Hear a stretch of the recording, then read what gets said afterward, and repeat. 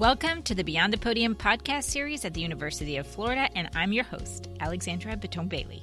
We are here today to talk about assessment. I know that is not the most exciting of topics for some of you, but assessment plans help us to define what exactly we want students to learn from their program of study. And they help us to become more intentional about what happens in our classes and in our programs. Discussions about assessment have prompted the realization of the value of backward design, thinking first about what the end goals and outcomes are for students, rather than planning an entire course around a textbook that we've segmented.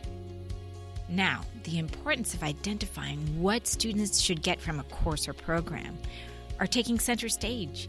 Deciding how they can demonstrate this learning helps us to focus on what students do and what their needs are. And this is a huge step in teaching and learning. And Dr. Brophy is here to talk to us about it. I'm a professor of music education, and I'm also the director of institutional assessment, and that's a story in itself. Dr. Brophy joined the University of Florida in 2000, but before that, he was an award-winning teacher in the Memphis City school system, a recognized researcher, and had published numerous books. With this long, rich K-12 history in music education, why did Dr. Brophy shift to higher education?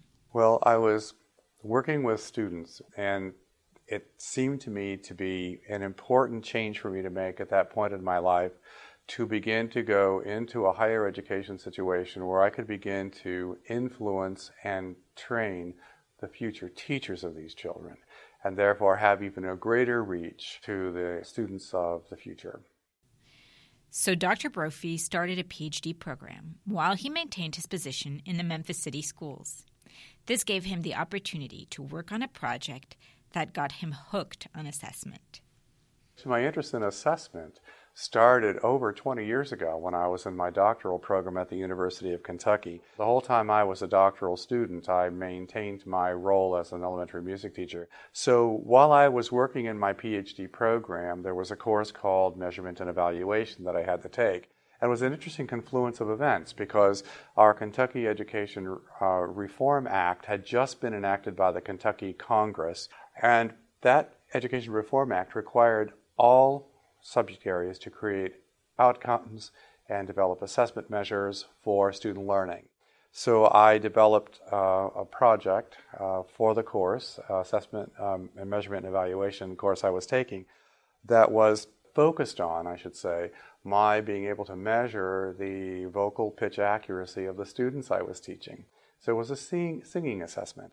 I got data from about 236 of my students, and I wrote that all up and submitted it to an international conference in 1996 and was accepted to present it there, and I went to Amsterdam for that, and I was hooked ever since. Dr. Brophy has continued to champion assessment at the University of Florida and internationally. Shortly after that, while I was writing my dissertation, I was also writing my first textbook, which came out in 2000 on assessing the developing child musician. So assessment's always been part of just what I do. And when I got here to the University of Florida, I began in 2007 a series of international symposia on assessment in music education. And those have continued every 2 years ever since then. The last one we just did was in April of this year in Birmingham, United Kingdom. It's pretty remarkable to see the lasting impact Dr. Brophy has had through his international conferences on assessment. But how does this apply to our individual courses and programs? Well, according to Dr. Brophy, outcomes are really the foundation of any program and any assessment within that program. Well, of course, without outcomes, we wouldn't really have a direction for a course or a program to go. We wouldn't have a clear understanding of what we expect students to be able to do. That is, the knowledge they have, the skills they have, the professional behaviors they've developed. That's the primary reason they're important. They serve as a foundational framework for all the courses and programs and certificates that we have here at the university. Dr. Brophy points out the importance and value of student learning outcomes, as they are the framework that consistently helps to determine the level of learning students have achieved, as well as the effectiveness of the programs they are in. All programs prepare student learning outcomes, and to for them to provide evidence of the degree to which students have achieved these outcomes, so that they can then take that evidence, re-examine it, and review it, and use that information to modify and improve the programs. And that's the essence of program effectiveness, which is another reason why we have these outcomes and why they're important. Some of the vernacular surrounding assessment may not be clear to everyone. So we wanted to clarify, and we asked what the difference was between student learning outcomes and program goals. A student learning outcome is a specific statement about knowledge, skills, behaviors that students are expected to obtain and demonstrate by the time sometime during the program, and certainly by the conclusion of the program. Program goals, on the other hand, focus on more programmatic elements like enrollment, admissions, and sometimes there are programs, professional programs on campus that have their students are required to take national exams of some kind as a measure of the program itself and its success. So that's the primary difference, in that the outcomes are measuring what the students know and are able to do. The program goals are measures of perhaps retention in the program, elements that are programmatically related. Here's the best takeaway. How can we make sure that the learning outcomes that we create are of good quality? A well-written student learning outcome contains an active verb. That is, it clearly describes the behavior that students are expected to display, or the output they're expected to produce, or the product they're expected to produce, and that becomes easily measurable. And I want to distinguish something here while we're talking about this, and that is one of the things we avoid at the University of Florida in student learning outcomes is a reference to an ability to do something, or a reference to demonstrate something, because when faculty are measuring student learning outcomes in the courses, they're measuring their achievement of those outcomes through some kind of examination, some kind of capstone, some type of presentation or paper, some product or performance, if you will, of the behavior that's stated. So they're not measuring ability. In the psychological literature, when you look at the difference between ability testing and achievement testing, outcome testing, outcome achievement demonstration is definitely in the achievement testing piece. So faculty are measuring student achievements, not student abilities. So we do ask them not to say, demonstrate an ability to do something. Instead, we want them to say, we want them to explain, describe, and write, or present, or produce, or draw, or perform, those kinds of behaviors. Ultimately, these outcomes come together to form the academic compact. This academic compact helps students to understand what it is that their program will equip them to do when they graduate. So when you look at each undergraduate program in the undergraduate catalog, when you see the academic learning compact, another way to think of that is the program's promissory note to the student.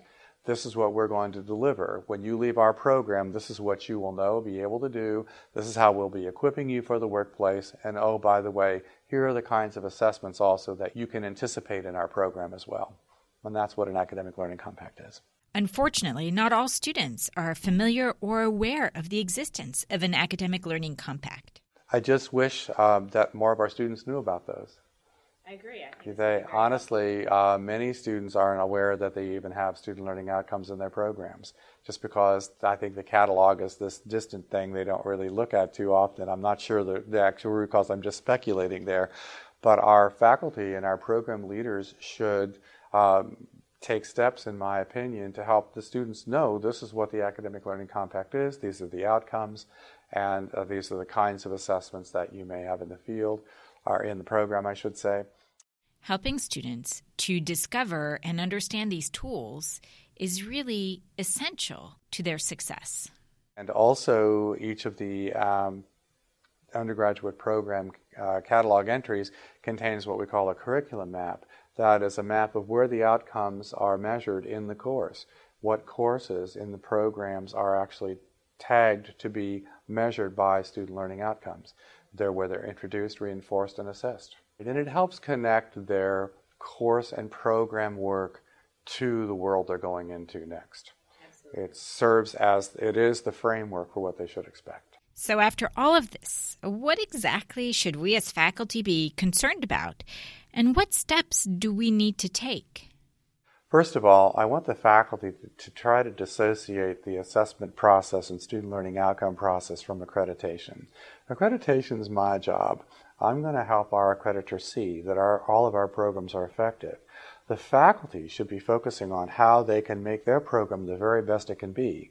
And even though you may have a top program, you got there because you were effective, because you were gathering information about the success of the students, about the programmatic elements and how they're coming along and how they're being evaluated. And you're using that information to continuously modify and improve. And that's really what our faculty do beautifully here, because we're a highly effective institution. The accreditation piece is my job. I take care of that. But we do ask that they report to us those success stories in their programs, and we have to have it in a specific format. But that's just their vehicle for sharing with me the good news of their programs. And that's how I go about gathering the information I need to share with our accreditor. And we've been very successful with that. We had a reaffirmation in 2014 with our accreditor. We passed all 99 standards with no recommendations, including our student learning outcomes one. So our faculty are doing a tremendous job. So I don't want them to worry or try to associate this with having to do this for accreditation. They really should be concentrating on doing this for the health and the benefit of their own students and programs. And that's really where the focus is, because they own this process. And they just simply share with me what it is what they've accomplished. And it's always very encouraging for me to see that. So assessment, student learning outcomes, and academic compacts are exciting after all. They are tools that really help shape our students and inform our teaching. And faculty, well, we just get to keep doing the good work and sharing our success stories with Dr. Brophy. Thank you for listening to this episode of the Beyond the Podium podcast series. We're happy you joined us, and we hope to see you next time for more tips, strategies, ideas on teaching and learning at the University of Florida.